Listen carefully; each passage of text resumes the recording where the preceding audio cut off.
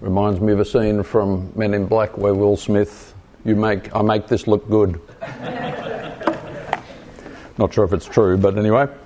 So, this kind of bittersweet week ahead of us when a huge number of students on the screen, although some of them were double counted there, I'd like to point out, are leaving us. And it's a difficult week in some ways because we've come to have great affection for those who are leaving, and we kind of feel responsible for you and a little bit anxious as you head out.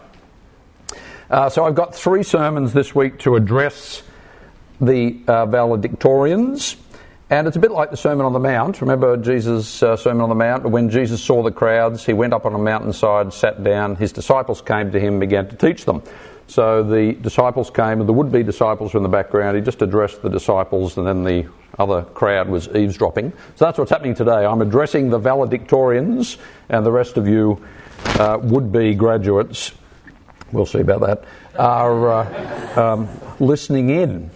Now, this sermon series is actually about fulfilling a vow, or at least an ill-considered public promise. We had a preaching conference back here in August on Old Testament narrative, and I gave my customary greeting at the beginning, and Paul Barker, the good bishop, was there, and I confessed foolishly that it had been some time since I'd preached Old Testament narrative.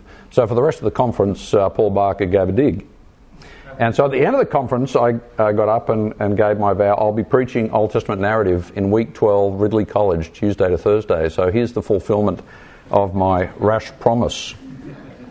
Lindsay and Anthea, you'll remember, of course, started a sermon series on the Joseph narrative back in semester 1, wasn't it? So the Joseph narrative goes from 37 to 50. They got somewhere in the beginning. I'm going to finish it off, and you can work on the middle bit. So, today we're looking at a mature faith, tomorrow the test of character, and on Thursday, unfulfilled promise. So to those who are leaving or eavesdropping, we hope this about your study at college, that it won't just be about your education. Yep, that's something we all understand. Where I did my first theological study, one of the advertising slogans was, more than a degree. Yep, so there's more to what we're doing for you, we hope anyway, than simply offering you an education and a degree. So I looked up our values online to see what we're actually aiming for. Our advertising would seem to indicate we're aiming that you'll travel far and wide. But apart from that, the first one relates to education, learning, high academic standards, blah, blah, blah. So that's what we've been aiming for, you'll know by now. But the next 3 are really about your maturity, formation, Christ-like character, etc., community, relationships, and then mission and ministry, having a global vision and being equipped to serve God in a rapidly changing and increasingly complex world. Yep, that's the line. All of you knew, I'm sure. I won't ask because that'll be a bit disappointing. So, maturity is what we're about. Yep, we're hoping you'll grow up. And I mean that respectfully. And but that's really one of the great images of what it means to be a believer who's been travelling on the road for some time, to come to a mature faith.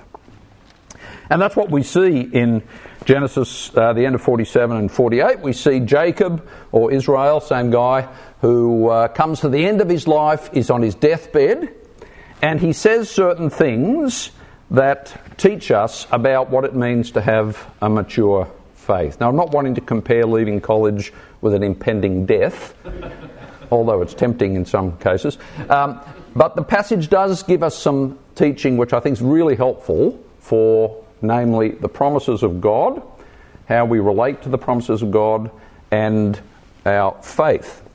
So we learn 3 things, I think, from Jacob, Israel's example, that at a crossroads, a mature faith does 3 things. The first thing is a mature faith looks forward to the fulfilment of God's promises. Have a look with me at the end of chapter 47, verses 28 and following. So Jacob's very old, his sight is failing, he's literally on his deathbed, and he summons Joseph, his favourite son, not recommended by the way, but he does have a favourite son in this case. And he says to him, "If, Joseph, I've found favour in your eyes, put your hand under my thigh and promise that you will show me kindness and faithfulness." So it's a really serious, heavy moment. It's not like he just asked once. He prefaces it with a big if, which we might say since, because he has found favour in his son's eyes. And he makes Joseph make a solemn vow.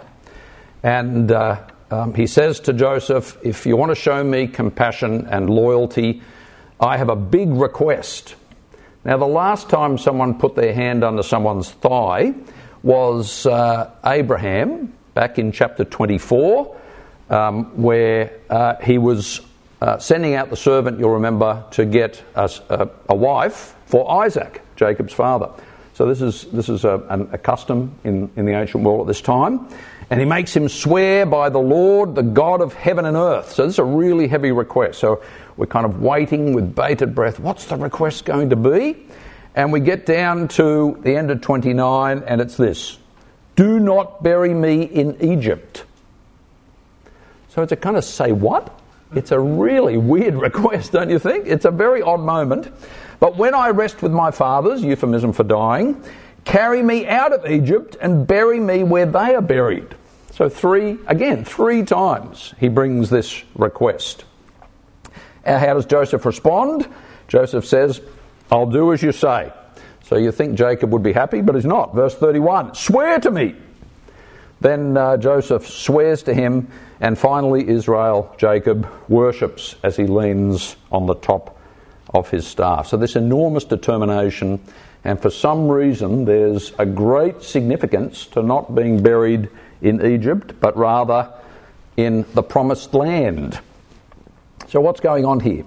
Jacob is exercising his faith in the promises given to his grandfather, Abraham. So right throughout the book of Genesis, and the rest of the Bible for that matter, you've got the promises to Abraham in chapters 12, 15, 17, etc., which get affirmed to Isaac, and then to Jacob, and then through Joseph, and then on through the rest of the Bible. And those promises concern a few things, you'll remember, namely land, the land of Canaan, the promised land, hence his wanting to go back to the promised land, because he's come from the promised land, thankfully, because Joseph's looking after him and his brothers and their families in Egypt.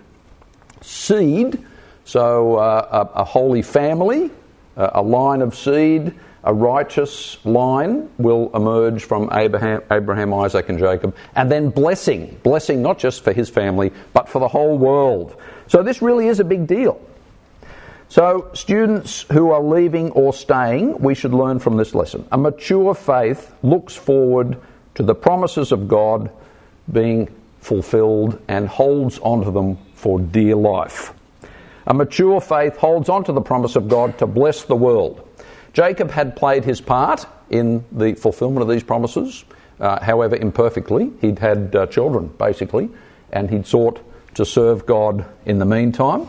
And we can play our part. Jacob's life has lots of ups and downs, but nonetheless, he stays focused on God's promise to bless the world. We, as it turns out, have the same promises, except we're further along in their fulfillment, because the seed of Abraham, who really took the promises forward, of course, was the Lord Jesus Christ.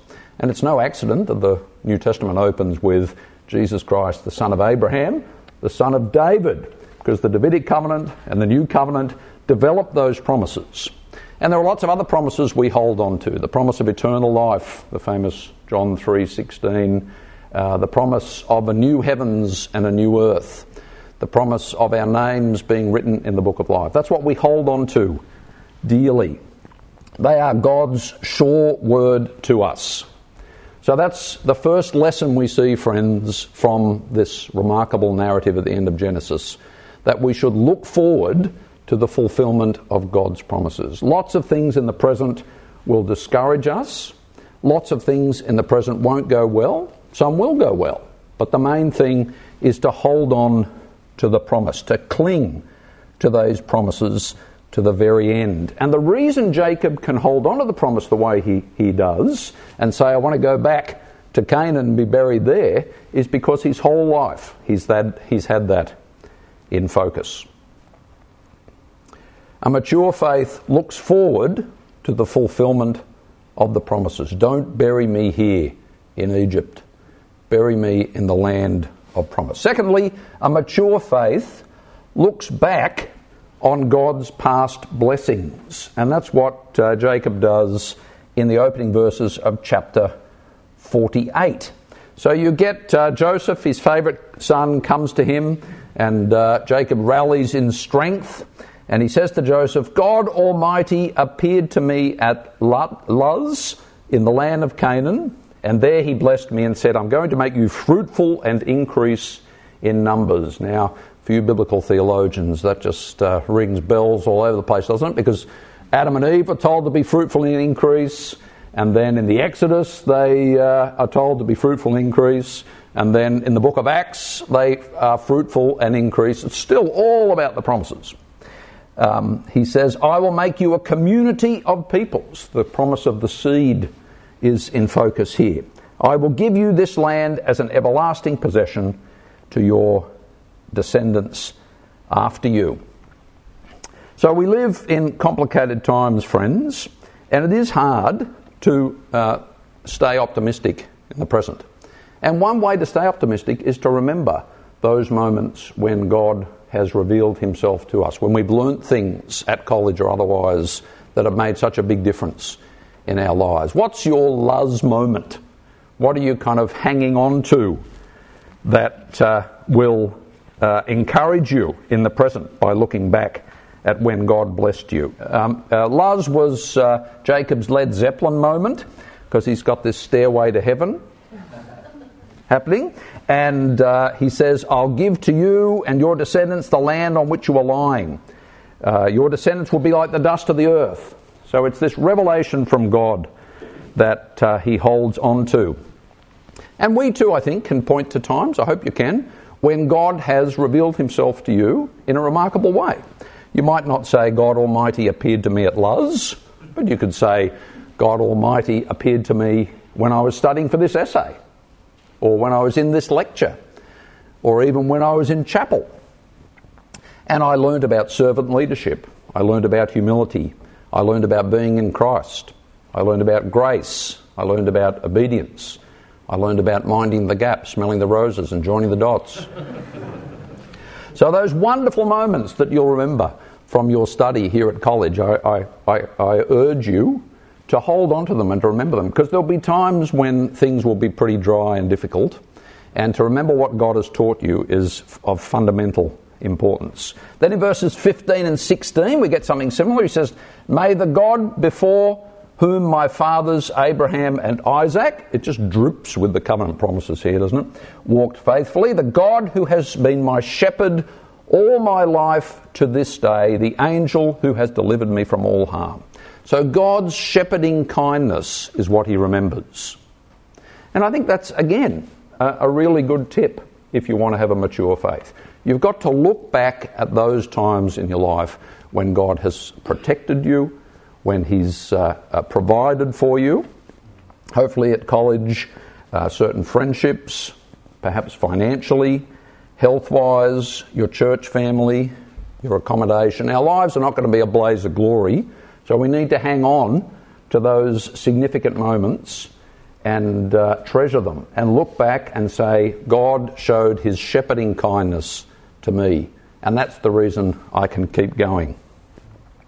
There's going to be a lot of discouragement, and one of the great challenges in Christian life and life generally is not to get too discouraged. And one way to do it is to look forward to the promises being fulfilled. The other way is to look back at the times when God's revealed himself in special ways and God has shown you great kindness. He also recalls Rachel's death, you'll see, and I kind of scratched my head there in verse 7 and following, and the commentators were no help whatsoever. And I think it's partly him looking back at his life, and this wasn't a great moment. the death of his beloved Rachel, but he still puts that in the context of God's shepherding kindness. So, I've talked about what to look forward to in the future, what to look back on in the past. What about the present? I mean, let's get real. What are you going to do to have a mature faith in the present? And from the rest of the chapter, what I think we learn is that a mature faith looks around at the surprising ways in which God acts. What do I mean? Well, in verse 8, Israel, Jacob, saw the sons of Joseph, Manasseh and Ephraim, you'll remember, and he asks, who are these? So the old bloke's getting a bit hard of seeing. He says, these are the sons God's given me. Joseph said to his father. Then Israel said, bring them near to me so that I can bless them. And he puts them on his knees. Just such a beautiful scene. Joseph, not surprisingly, expects his sons to be blessed in the order of their age and kind of arranges them carefully. Manasseh over here, Ephraim over here, so just get it right, Dad. And he should have seen it coming, I reckon, but anyway. Hadn't he read the rest of Genesis? But anyway. So Israel's eyes were failing because of old age. He could hardly see. So Joseph brought his sons close. His father kissed them and embraced them. It's just dripping with pathos. Israel said to Joseph, I never expected to see your face again, and now God has allowed me to see your children too. Just a beautiful moment. Then Joseph removed them from Israel's knees, bowed down with his face to the ground. That was his first mistake. And Joseph took both of them, Ephraim on his right and Manasseh on his left. So you've got the picture. Manasseh's older, Ephraim's younger. So he's hoping that moving in like that, you get the right hand on the right kid. But look what happens next, verse 14. Israel reached out his right hand and put it on Ephraim's head, and he reached out his left hand and put it on Manasseh's head. And he crosses his arms over, and then he blesses them. Verse 17, when Joseph saw his father placing his right hand on Ephraim's head, he was displeased. That's kind of understatement. So he took hold of his father's hand and he tried to move him back again the other way. It's quite dramatic. And Joseph said to him, no, father, this one is the firstborn. Put your right hand on his head. Git.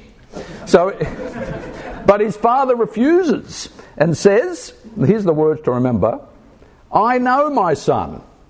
I know. So it was quite intentional and deliberate. And he reassures him that they'll both get blessed, but he says he put, verse 20, Ephraim ahead of Manasseh. Then Israel said to Joseph, I'm about to die, but God will be with you and take you back to the land of your fathers. Again, the promise right in front of us. And to you I will give one more ridge of land than to your brothers, the ridge I took from the Amorites with my sword and bows. This is one of God's even though moves. Even though one son was older than the other, he blessed the younger. Completely against the customs and expectations of the day. The older child, the firstborn, was meant to be the heir. We all know that. And of course this recalls chapter 25, where the Lord said to Rebekah, Isaac's wife, Jacob's mother, 2 nations are in your womb. 2 peoples from within you will be separated. One people will be stronger than the other, and the older will serve the younger. So Jacob knew this. Joseph is learning it. And this, friends, is God's signature move. This is what we've got to look for in the present. When he takes human expectations and reverses them. The Magnificat from Luke 1. God brings down rulers from thrones and lifts up the humble, which is really an echo of Hannah's song in 1 Samuel 2.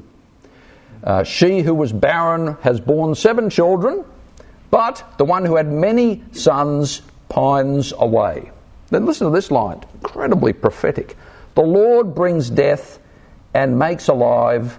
He brings down to the grave and raises up. Because as we all know, the signature move of God is still cross-shaped.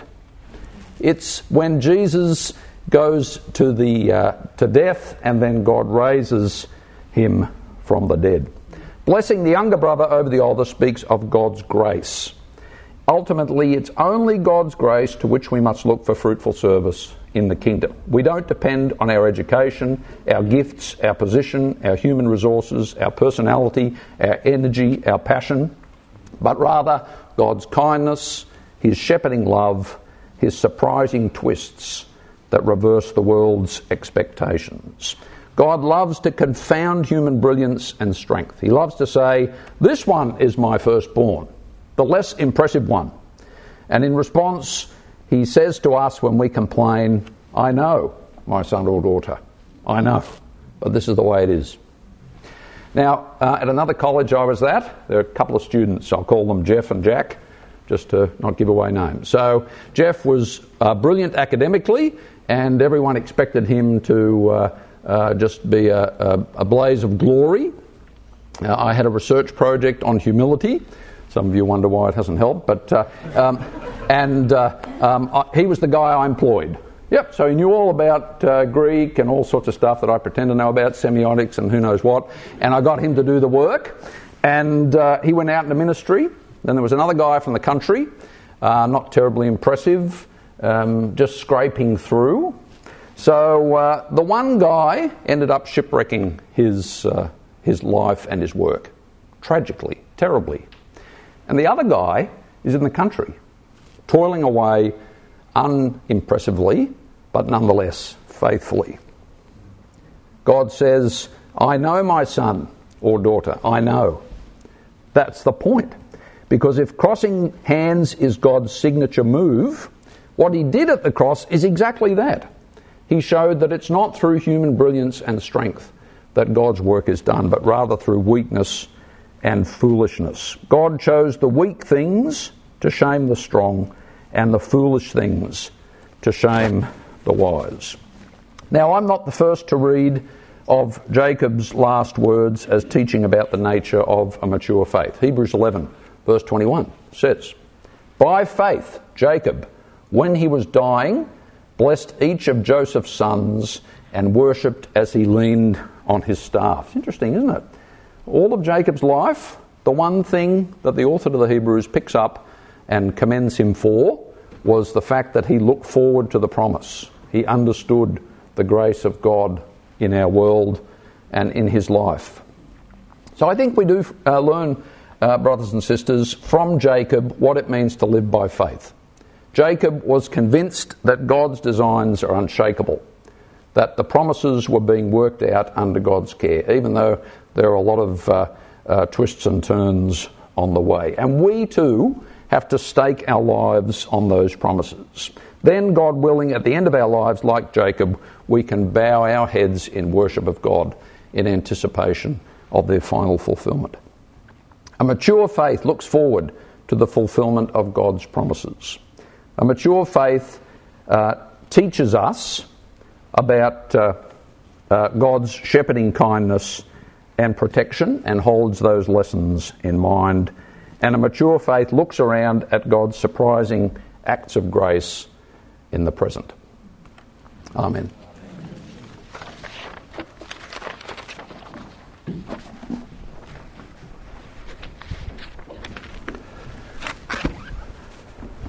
have a wonderful God who has given us many promises, and so I'm going to encourage us, we're going to remind ourselves of who this God is by